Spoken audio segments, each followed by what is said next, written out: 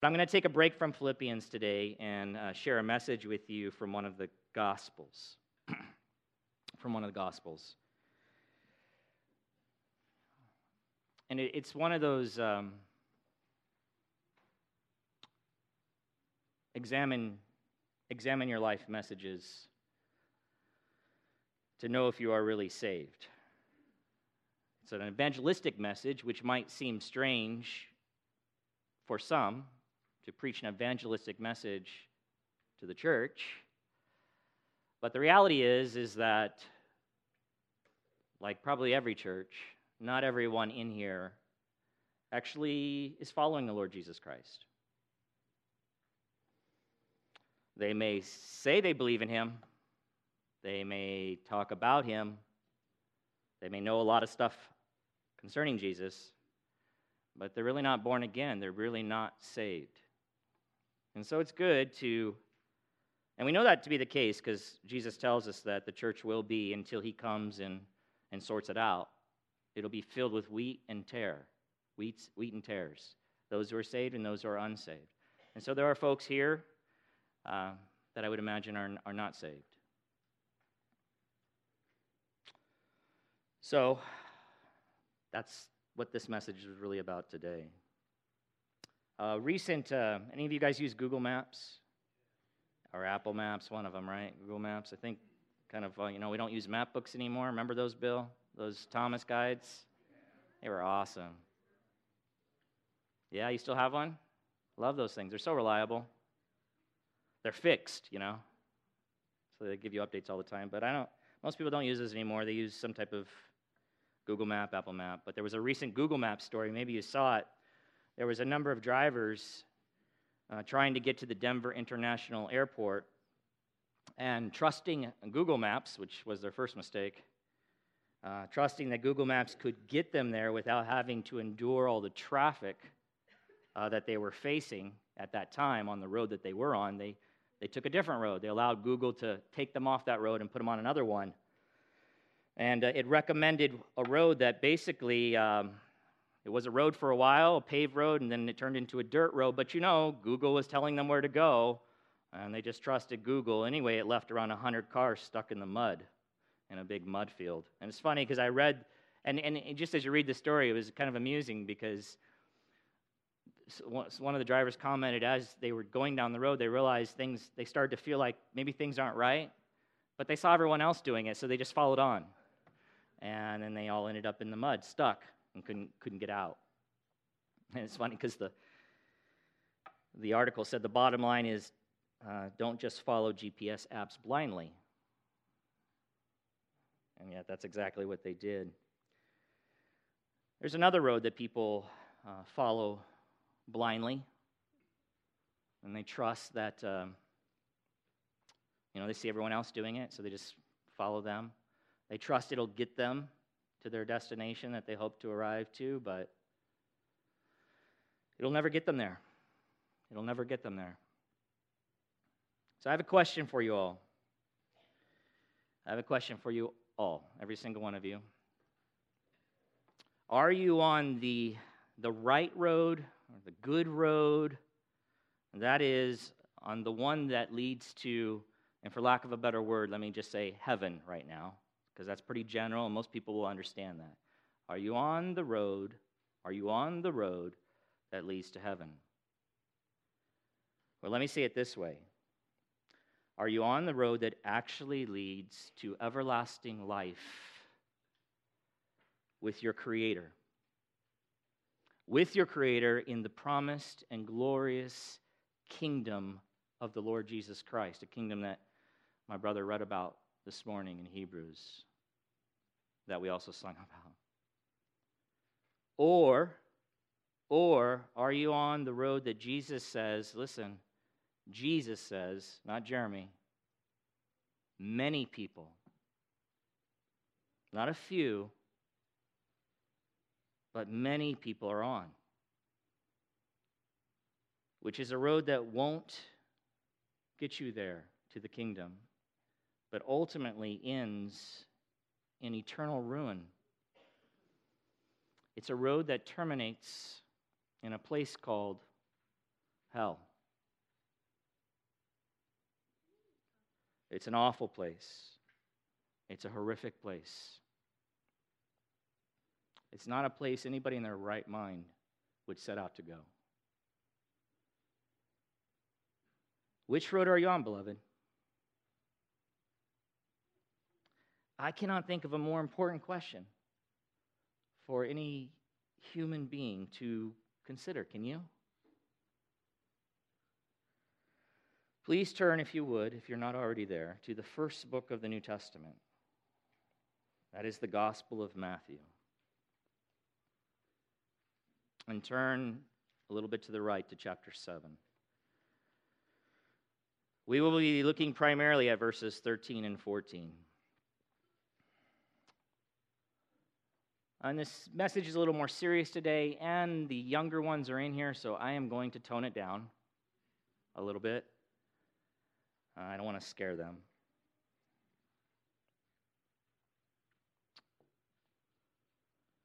The Gospel of Matthew majors in the promised kingdom that is repeatedly spoken of in the Old Testament. And Matthew, this gospel, each gospel has its own emphasis, but Matthew makes it clear that the appointed king of the special, righteous kingdom that is to come is none other than the crucified, risen, and perfectly righteous Jesus. And through the sacrificial, sin-bearing, substitutionary death and bodily resurrection of King Jesus, Jesus, did what no one else could do. And what is that? He, King Jesus, secured the way for unrighteous and unworthy people, sinners, which we all are, born into the world as sinners. He secured the way for sinners to be made citizens of this wonderful kingdom. And all who are made citizens of this future kingdom will one day live and fellowship with Almighty God and each other forever in a perfect paradise on earth. Are you on the road to that kingdom? Are you?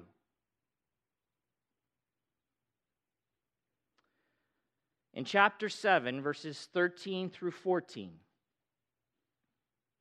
to the crowds gathered there around Jesus, Jesus speaks of two ways or two roads. One leads to the glorious, superior, and most blessed life with Christ in His righteous kingdom. And the other one, the other road, the other way, absolutely does not.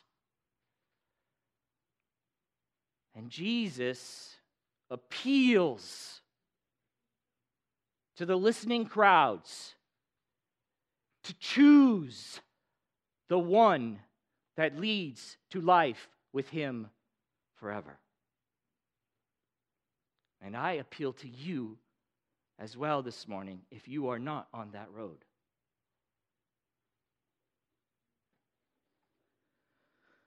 Let's read the text together. Jesus says to the crowds, "Enter by the narrow gate, That's his appeal to all that are there hearing him. Enter by the narrow gate. For the gate is wide, and the way, or road, it's also translated, is easy that leads to destruction. And those who enter by it are many.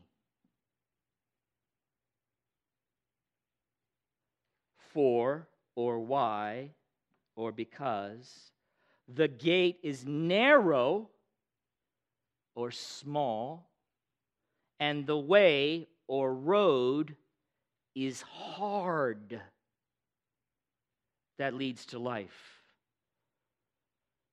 And those who find it are few.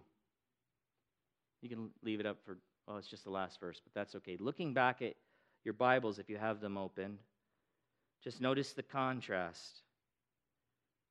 One gate is wide, one gate is narrow, one road is easy, one road is hard.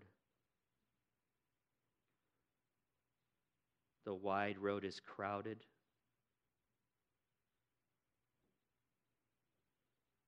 The narrow road has few on it. That's Jesus. But he appeals, enter by the narrow gate. Another translation, in ESV, I like the ESV's translation, but another one that's maybe more common to you in the wording is found in the New American Standard Bible, and it's a good translation as well. And it says there, enter through the narrow gate, for the gate is wide and the way is broad, that leads to destruction. And there are many who enter through it. For the gate is small, and the way is narrow, that leads to life. And there are few who find it. So instead of the words broad and narrow, the ESV uses the translation or the words easy and hard, which is, in my estimation, what Jesus is attempting to communicate. The idea of a broad road, if you will, is a road that is easy to travel on. It's not difficult. If you've ever been hiking and you've had to go up some trails that are very narrow, very constrained, on one side is a cliff, right? Not so easy to navigate, right? Maybe if it's a narrow road, then if you run into a hole or an obstruction, you can't go around it. You have to go over it. It's a difficult road is the idea, right? For a narrow road. But a broad road is much easier for me to navigate, for me to journey on. So I think the ESV has it right when it just translates it, easy road, hard road. The broad road being easy to go down, the narrow road being hard or difficult to go down, okay? But one pastor points out this concerning both roads. And he says this, and I think it's worth noting. Both ways point to the good life, to salvation, to heaven. But only the narrow way, or the hard way, or the difficult way actually leads to those things: the good life, salvation, heaven, Christ's kingdom. There is nothing here to indicate that the broad way is marked hell. I mean, who would enter into that gate? This way to hell. No. That's not the point. The point is, they both think they're going to arrive at the same destination. But one will not get them there. Just like those poor folks who decided to get out of that traffic to cut themselves, some time. They didn't make it to the Denver airport. He goes on to say, the point our Lord is making is that it is marked heaven but does not lead there. That is the great lie of all the false religions, all the false ways, all the other ways outside of the way. Might I say, the person who can get you there and grant you access to his kingdom and make you suitable for it, since it is a righteous kingdom. In describing the way or the road that leads to life in the coming kingdom as narrow or hard, what Jesus is doing is indicating what life's journey is like for those who are genuine, emphasis on genuine followers of Jesus while on this earth. What it is like, beloved, for the true, authentic, real, bona fide Christian, the one who's actually saved, the one who's actually exercised saving faith, the one who has been born again and been given a new heart, this one, the one who is really following Jesus. What do I mean by that? What do I mean by that? That this is what life is like for them, that this is what Jesus is indicating, that it is a harder road while on this earth, in this life, in this age, for the Christian. Well, let's look at there are many passages we could look at, but let me give you a sampling, and you'll see what I'm talking about. Jesus, I think this shocks some people because they've never read the Bible, or they've never read through it, or not read all of it, or I don't know, but the way you hear people talk about Jesus often does not line up with what he actually says about himself and about his mission. I think they might just be ignorant. They just don't know, or worse, they're lying. But consider these words of Jesus. This is Jesus, Matthew 10:34. Do not think that I have come to bring peace to the earth. I mean, you could just sit right there. He will bring peace at his second coming. In order to do that, he's going to put down every rebel, crush them. But in his first coming, he did not come to bring peace on the earth. Peace between man and God, through him, yes, but not peace on the earth. In fact, I have not come to bring peace, but a sword. Jesus, did you say that? He did. Now look his application of this. For I have come to set a man against his father, and a daughter against her mother, and a daughter-in-law against her mother-in-law. And a person's enemies will be those of his own household. Whoever loves, did you hear that? Whoever loves father or mother more than me is not worthy of me, and whoever loves son or daughter more than me is not worthy of me. Now that just pushes hard against something I've heard a lot of times, which is family is the most important thing in life. And while family is an important thing in life, because God created the family, it's beautiful, it can be wonderful, it is not the most important thing. The most important thing is Jesus Christ and following after him.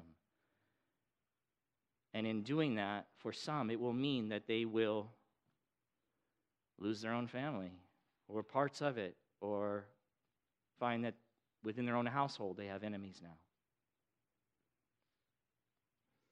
One writer says concerning this text, he says this: Jesus said he had come at this time not to bring peace to the earth, but a sword. Not a literal sword, but a sword is a weapon which divides and severs relationships, divides, cuts. As a result of his visit to the earth, some children would be set against parents, and a man's enemies might be those within his own household.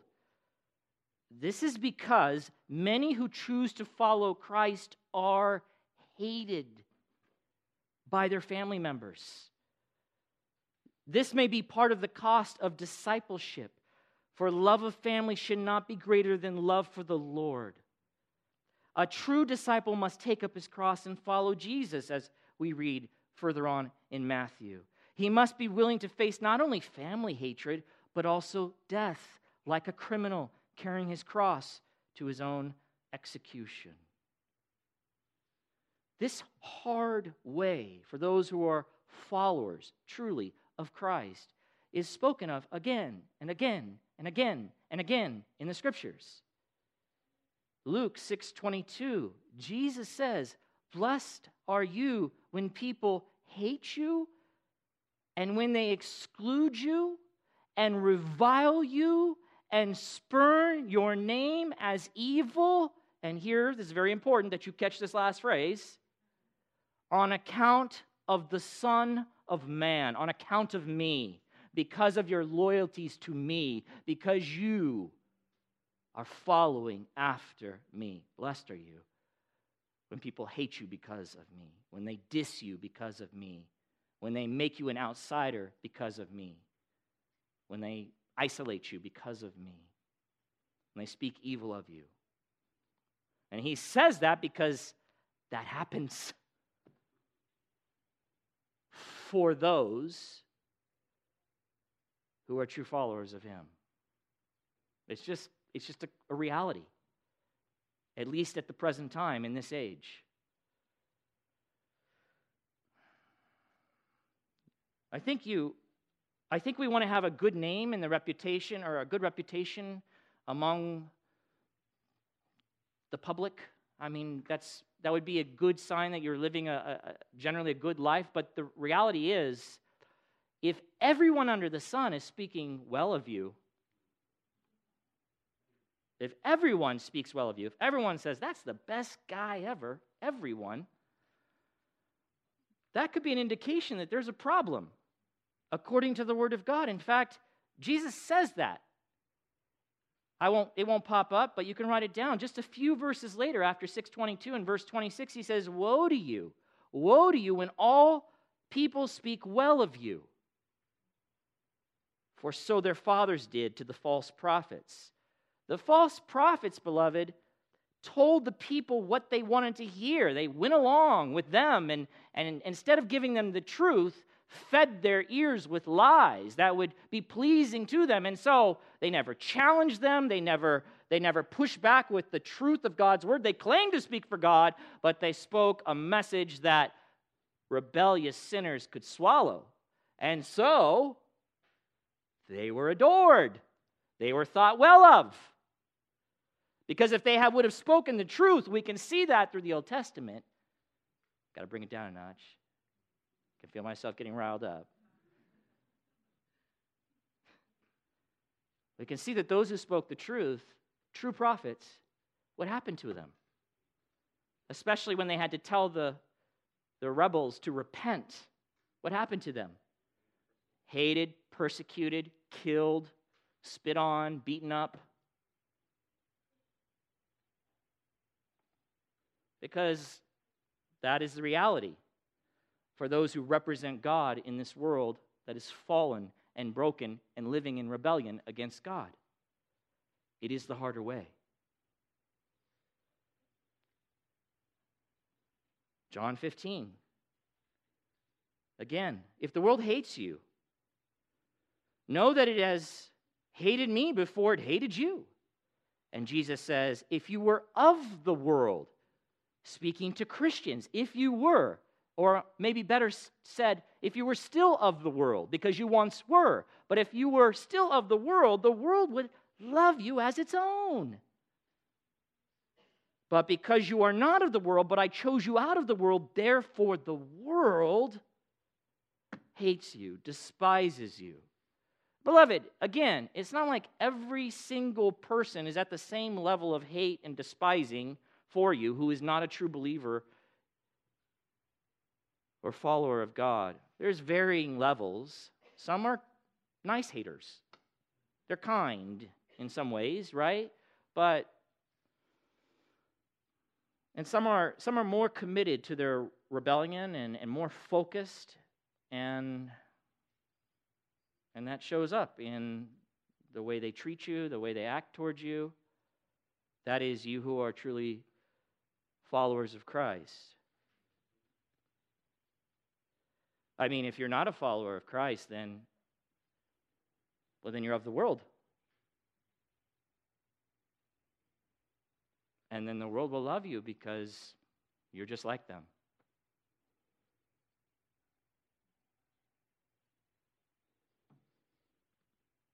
And why does the fallen world despise the real Jesus? Why does the fallen world despise the real Jesus and those who truly follow him, those that are his, who represent him, who make him known, who are loyal to him and his way and his commands? Why? Well, we don't have to wonder, because Jesus tells us, John 7:7, the world, he says, hates me. Jesus says this, because I testify that what it does is evil. And if we are following after him, then we too, in one way or another, will testify that what it does is evil, and the world does not want to be told that what it does is evil or be exposed for its unrighteousness. One writer says, the world hated Jesus because he is not of it. He had come into it as light and pointed out its sin and rebellion against the Father. The world has its religions. The world has its programs. The world has its plans. The world has its values, beloved. But Christ witnessed that it is all evil. It is all evil because all of it, in one way or another, turns people away from their Savior, from their Creator. It encourages them in their rebellion.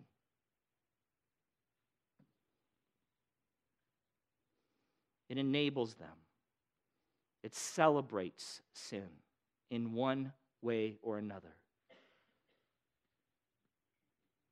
That's why John says in 1 John 3:13, do not be surprised, brothers, that the world hates you.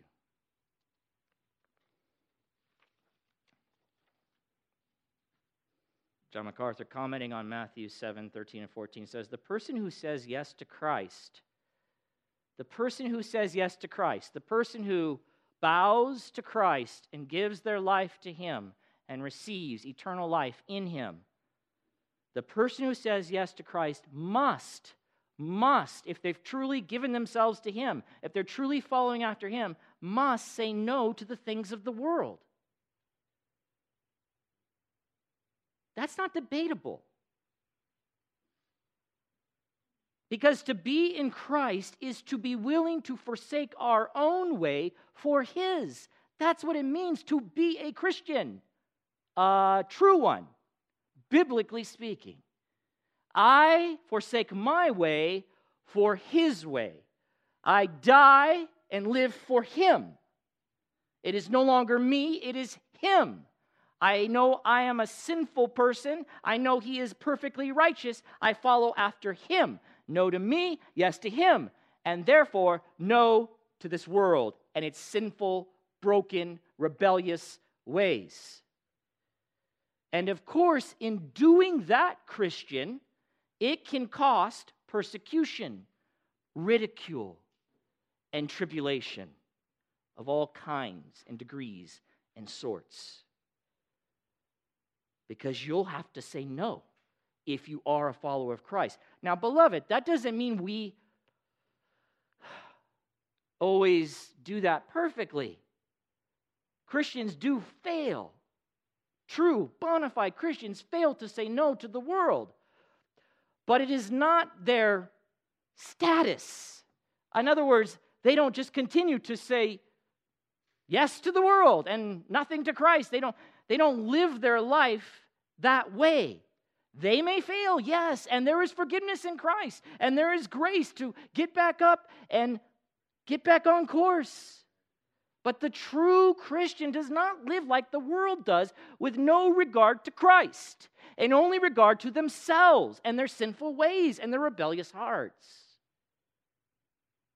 There is confusion in the church today.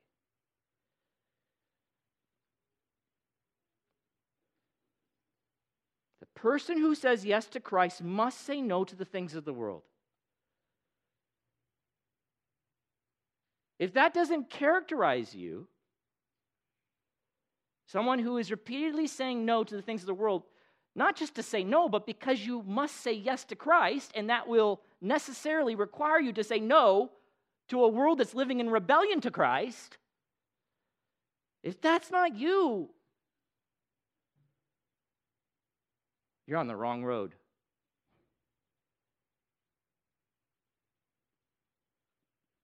We'll get to that in a second. I'll read these two verses next. 1 Peter 4:12, maybe you remember this when we went through 1 Peter, but again we see this. Beloved, do not be surprised at the fiery trial when it comes upon you to test you, as though something strange were happening to you, but rejoice insofar as you share Christ's sufferings, that you may also rejoice and be glad when his glory is revealed in his kingdom. If you are insulted for the name of Christ, you are blessed, because the Spirit of glory and of God rest upon you. That's an evidence of that. But let none of you suffer as a murderer or a thief or an evildoer, as a meddler. In other words, the difficulty of your life shouldn't be because you're sinning. Yet, if anyone suffers as a Christian, living for Christ, following him, let him not be ashamed, but let him glorify God in that name. If anyone suffers as a Christian, and they do, as they live for Christ, and they will in this life, which makes it the harder road. As Paul says in 2 Timothy 3:16, indeed, all who desire to live a godly life in Christ Jesus will be persecuted in one way or another, because the world hates godliness, because they hate God.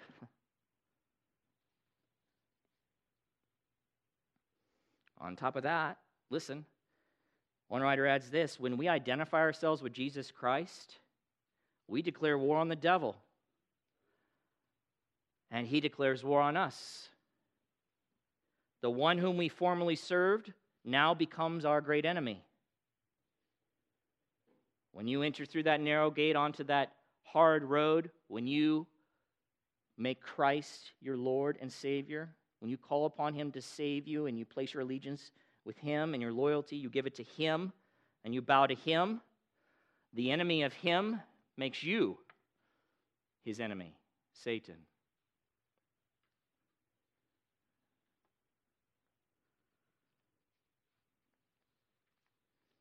And of course, that brings with it its own difficulties. I don't know how much of a Christian's difficulties can be attributed to Satan. I can't see behind the scenes, but I know a degree of them are. Satan's good with those. Listen, he's good with all the others. He's good with them. As long as, to one way or another, even if they're religious, especially if they're religious, that's even better. As long as they aren't true followers of Christ, he's good with it because they're still living in rebellion. Do you think he works hard on them? No, just uses them. But he doesn't come against them. In fact, he'll do whatever he can to make it more advantageous for them to remain as they are.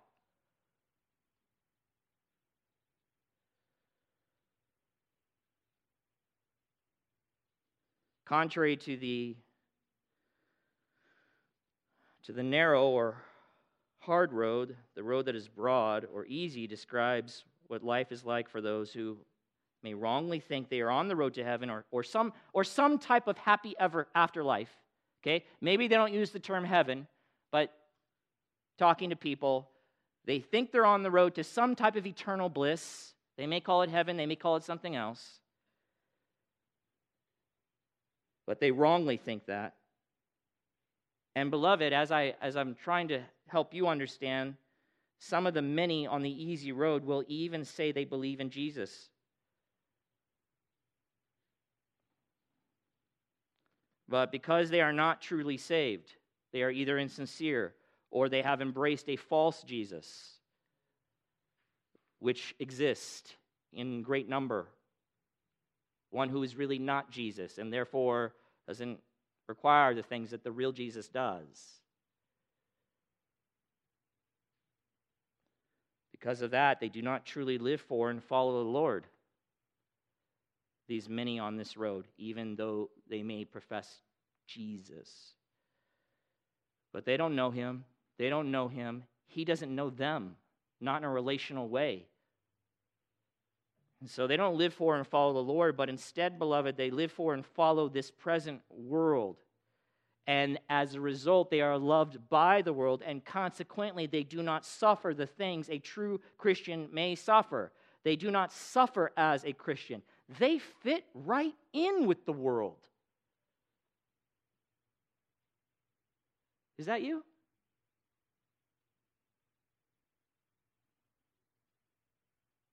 Do you fit right in?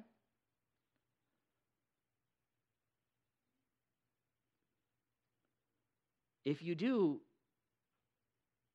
you're not on the road that goes to heaven. You're on the road that goes to hell if you fit right in with the world. Again, I'm not talking about a Christian who stumbles, maybe even struggles, fights, is fighting right now maybe with their sin and fighting against it because of their loyalties to Christ. I'm talking about someone who maybe names Christ, but that's about it. That's as far as it goes. Christ has no other influence on their life outside of his name on their lips. He's not in their heart. He doesn't own them because they have not yet truly bowed and given themselves to him. Yet they name him.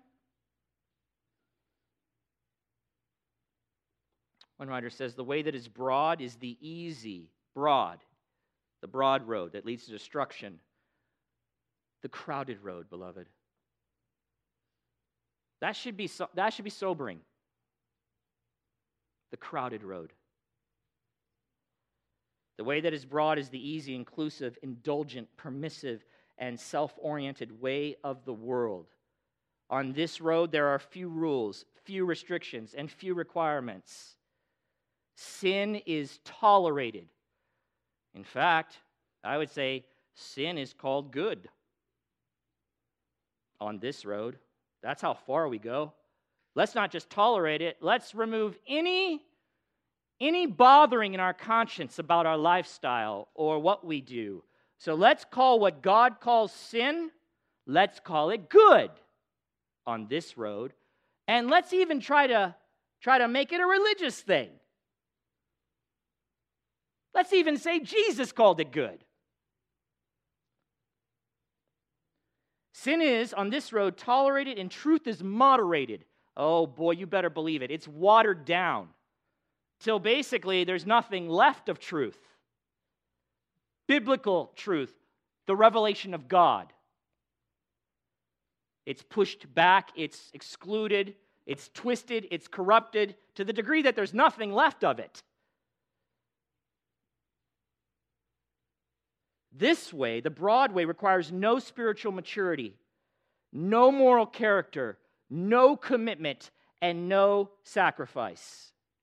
Is that the road you're on? I don't know. I'm asking because I want you to ask yourself.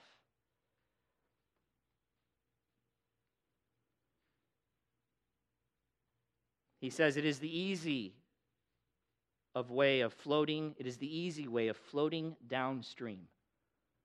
This broad, easy road.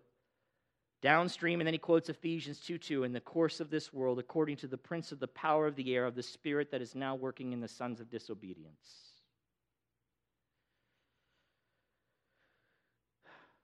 The entrance or the gate to this broad, easy road is wide, beloved. It is wide. You know what it is? It is accommodating to rebellious sinners. They don't have to give up anything. They can come in. There's plenty of room to get through the gate with all of their baggage. And by that I mean worldly baggage, worldly thinking, unrepentant hearts.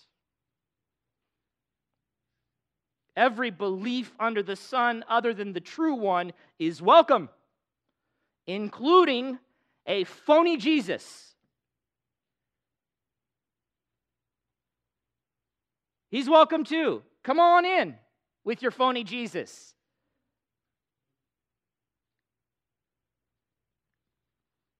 A phony Jesus is, I could say many things about that kind of Jesus, but it is a Jesus that asks nothing of you.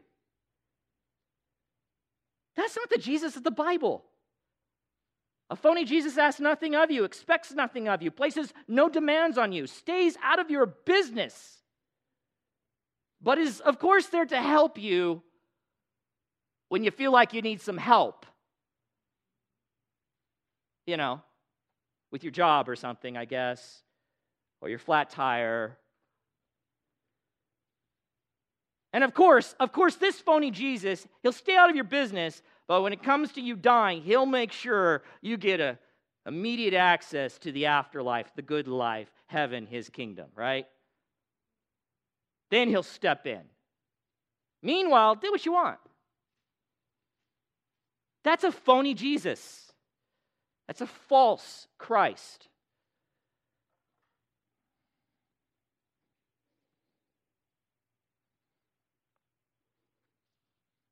I was mentioning earlier about the devil and how when you become a follower of Christ, you become an enemy of the devil.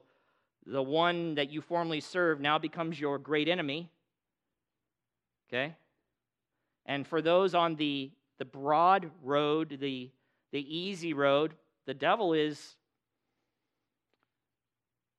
not pushing back against them. He's good with them. He likes them. He uses them to serve him. And I think you even see this, and we can see this reality, this easier life, because in one way it does produce an easier life. Often, in fact, you see the psalmist wrestling with this. You see writers in Scripture wrestling with this. They look around the world and they say, why do the wicked prosper? Here I am following Christ, struggling, sacrificing, being persecuted in one way or another, facing tribulations, and I look out and I see those who are rejecting Christ, the true Christ, not living for God, living for themselves, doing wicked things, being rebellious, prospering, getting richer, getting fatter, eating well, living it up. Let me encourage you, write this down, Psalm 73. Just read the entire psalm. It's not long. Psalm 73. And see as the psalmist wrestles with this. Why, God? Why? Why? Well, they're the devil's. And he has means to make things even better for them, temporarily speaking, so that they would not have any reason to cry out to God. He'll continue to, quote, bless them if they'll stay on that road. And I'm not saying every rich person is blessed by the devil. Of course not. There are rich Christians too, but read the psalm. And what's important about the psalm is seeing this. He's wrestling with it, but then he remembers their end. They may have it good for a while. They may be even taken care of by the God of this world, if you will. But in the end, in the next life, they will perish because they are rejecting God along the way.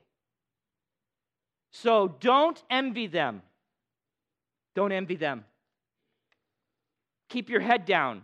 Stay the course on that difficult road, on that hard road.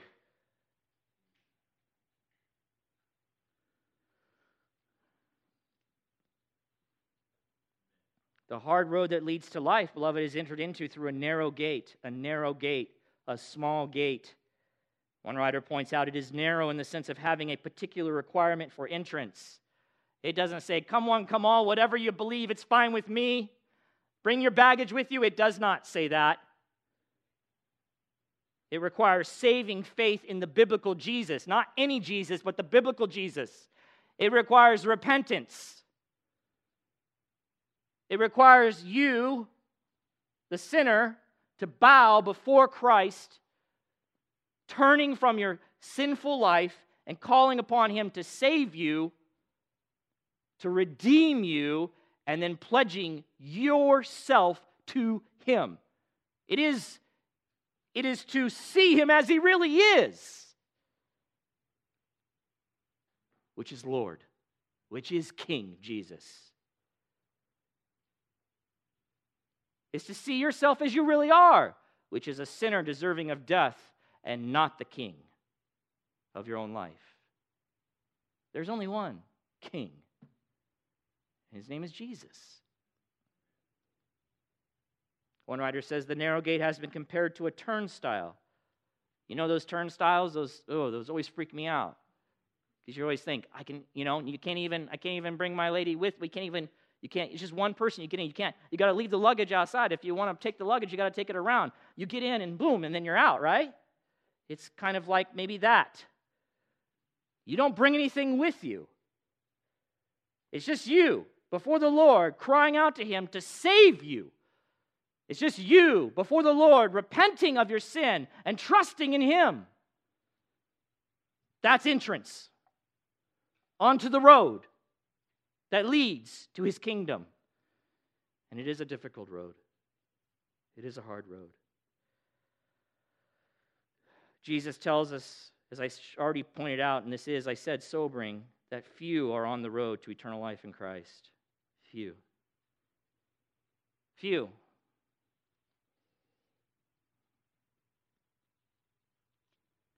One writer says that believers, concerning few, followers of Christ, are not few in number because the gate is too small to accept more. That's not the point. Man, I wish I could have got in there. They don't want to go in there.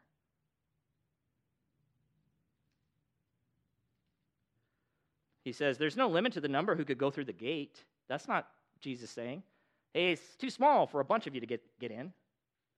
That's not what He's saying. It's a comparison, a contrast between the broad gate, the wide gate, the broad road and the wide gate.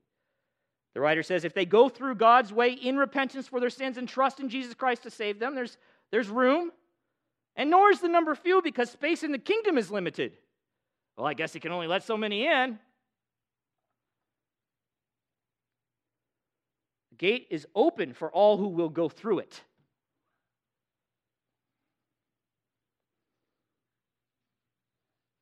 Proverbs 14:12 says, there is a way that seems right to a man, but its end is the way to death.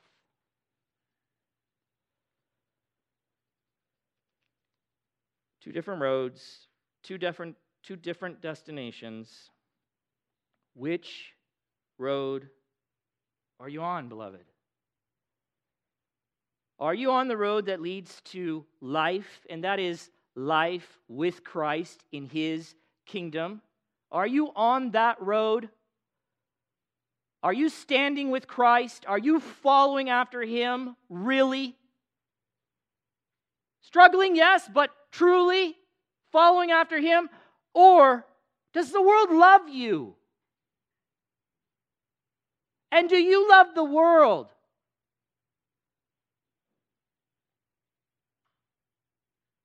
If I told them you were a Christian, would they be surprised?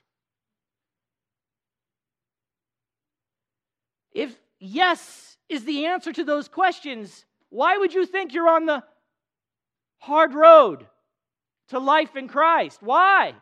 You have no biblical reason to think that.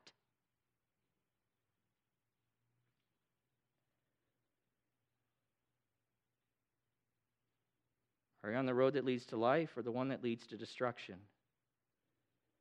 And I'll close with this, beloved. Destruction, the word destruction there. The Greek word means ruin or loss. It's not annihilation, but ruination. that Jesus speaks of. As one writer puts it, it's not the complete loss of being, but the complete loss of well-being in a place called hell. That's where that road gets you. I don't know where you are, all of you. I believe I know where some of you are, but you have to examine your own hearts. I don't watch you 24/7. You wouldn't want me doing that anyway. That would be weird. But it doesn't matter if I watch you. The Lord knows. He actually knows. And I hope that you will, if you are on the wrong road, will come to an awareness of that, an awareness that will not let you go. And even fear would rise in your heart. Fear that would lead you running to Christ, running off that road and entering through the narrow gate, the small gate, the way of Christ. Yeah, it's a harder road, huh? Yeah, for a time. But nothing is harder than eternity in hell. Nothing.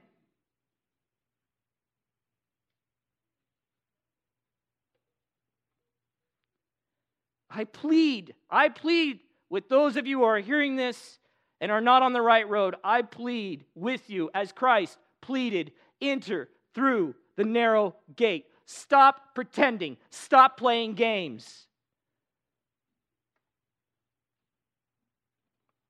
Father in heaven, we thank you for your word. I thank you for your truth. I thank you for your Spirit who convicts men and women, boys and girls of your truth, who shows them the trustworthiness of it and helps them to believe it, empowers them to follow after it. Father, I pray for any here who are not yet truly Christian, not true followers of our Lord and Savior, of the King of Kings, of the only one who can save any sinner. Father, I pray you would do your saving work even now in their hearts. Father, I pray you would open their eyes to the truth of the road that they're on, that it's not going to get them to heaven. This broad road, this easy road, this road lived really apart from Christ, not in loyalty to him, but lived in love with the world. I pray that they, if they have trusted in a false Jesus, would see that reality and see the real Jesus for all of his glory and splendor and wonder, and that their hearts would bow to him for the first time, and that they might be saved. I pray all this, Lord, for your glory. In Christ's name.